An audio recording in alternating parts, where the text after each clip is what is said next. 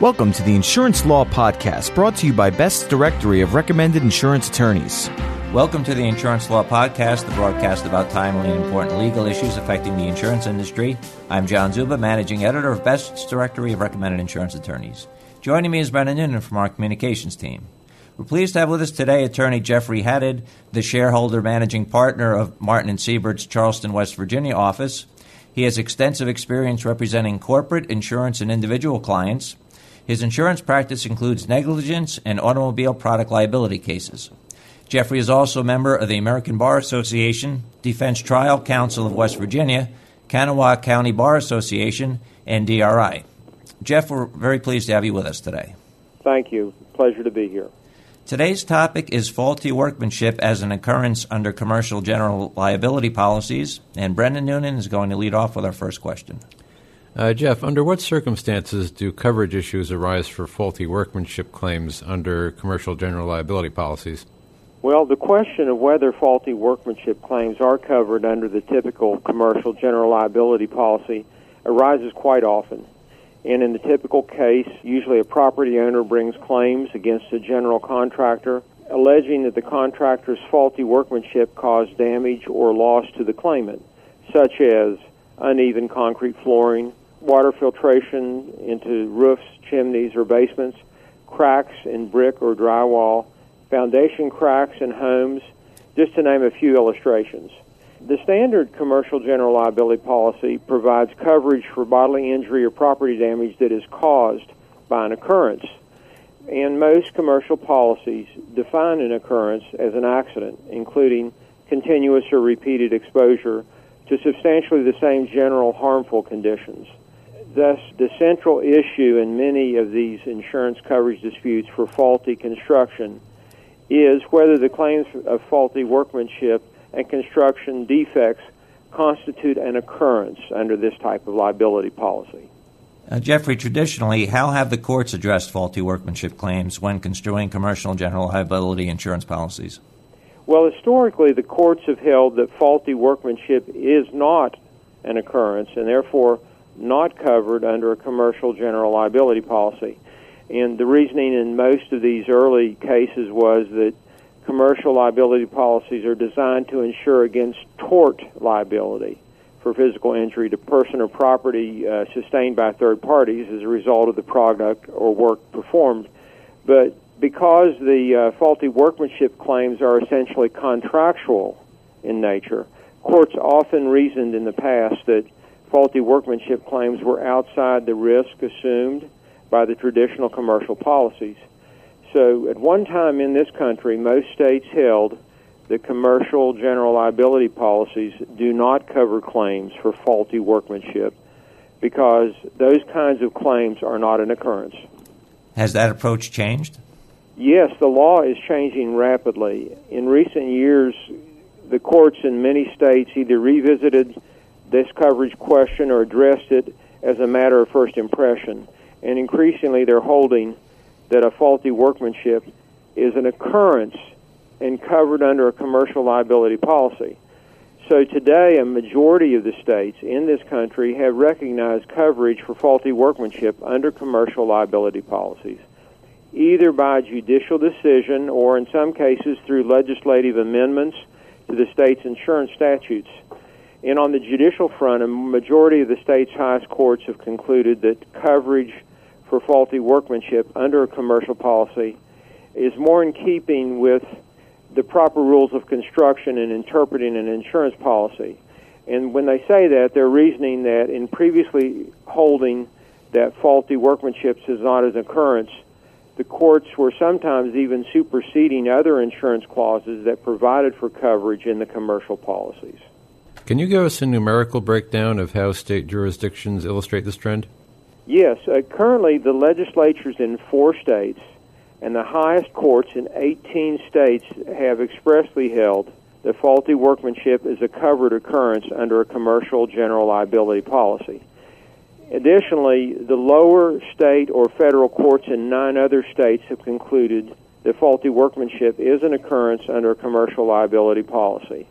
But under the minority view, the highest courts of 6 states have held that there is no commercial general liability policy coverage for faulty workmanship claims, and lower and state federal courts have reached similar conclusions in 4 additional states.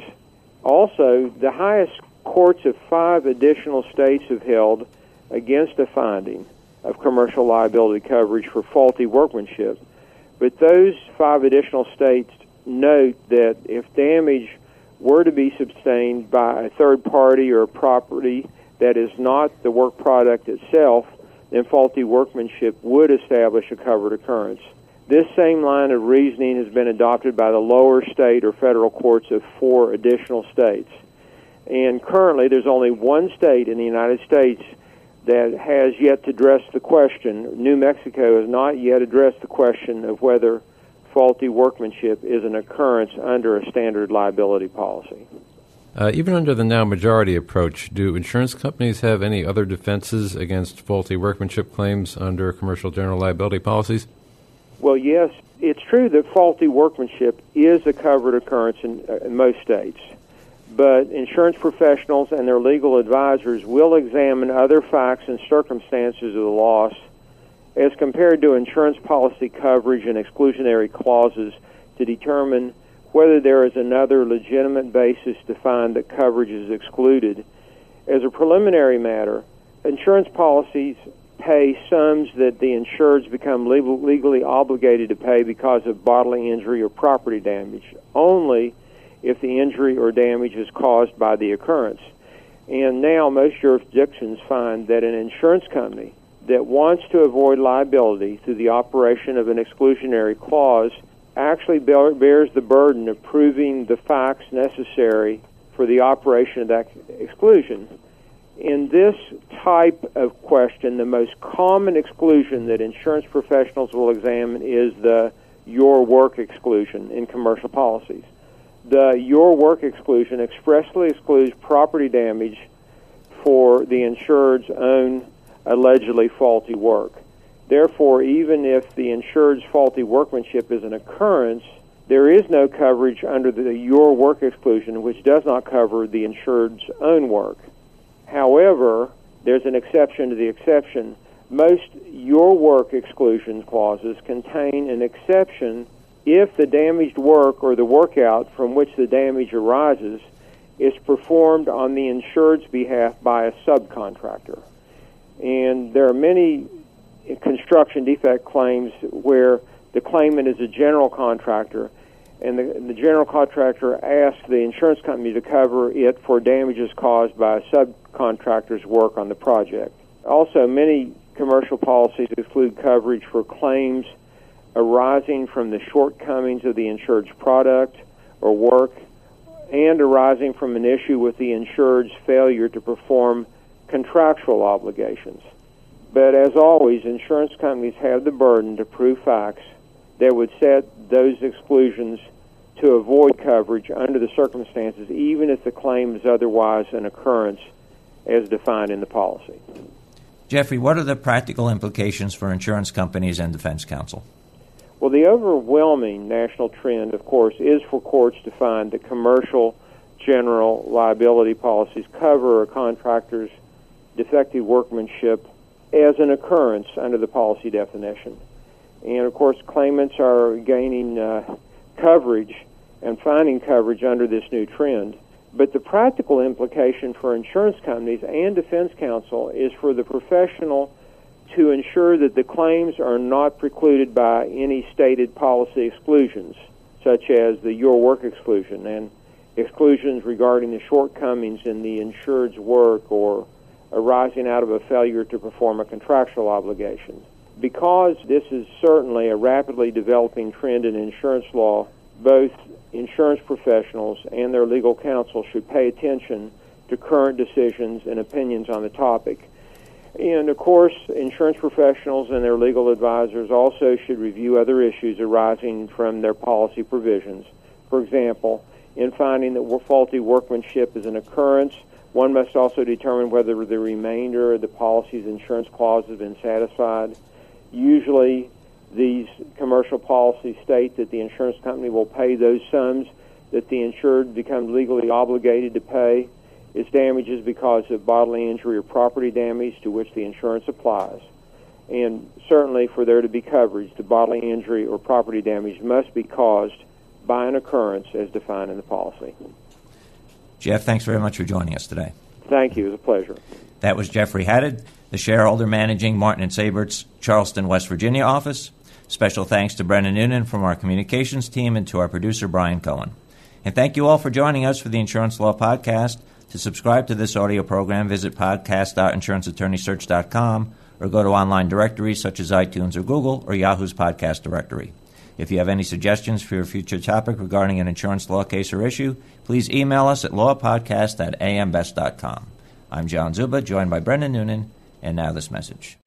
Best's directory of recommended insurance attorneys is used by decision makers at insurance companies responsible for selecting legal counsel and representation. The printed directory is distributed annually to insurance companies, non-insurance companies, third-party administrators, and corporate counsel around the world, and the online edition is accessible throughout the year. Your listing in Best's directory of recommended insurance attorneys is the most effective way to ensure that thousands of potential clients have access to your outstanding credentials. Here's why you should be listed in the #1 insurance attorney reference. Your firm's credentials will be listed in our comprehensive reference guide, which is made available to thousands of insurance professionals globally, both in print and online. AM Best listees are recognized as the most qualified in their field to represent the unique needs of insurance companies. Key decision makers rely on the directory to take the guesswork out of their selection process. They know that only the best are listed, those firms with a proven track record of excellence who are recommended by their insurance industry clients. And remember, one low rate guarantees year-long visibility for your firm.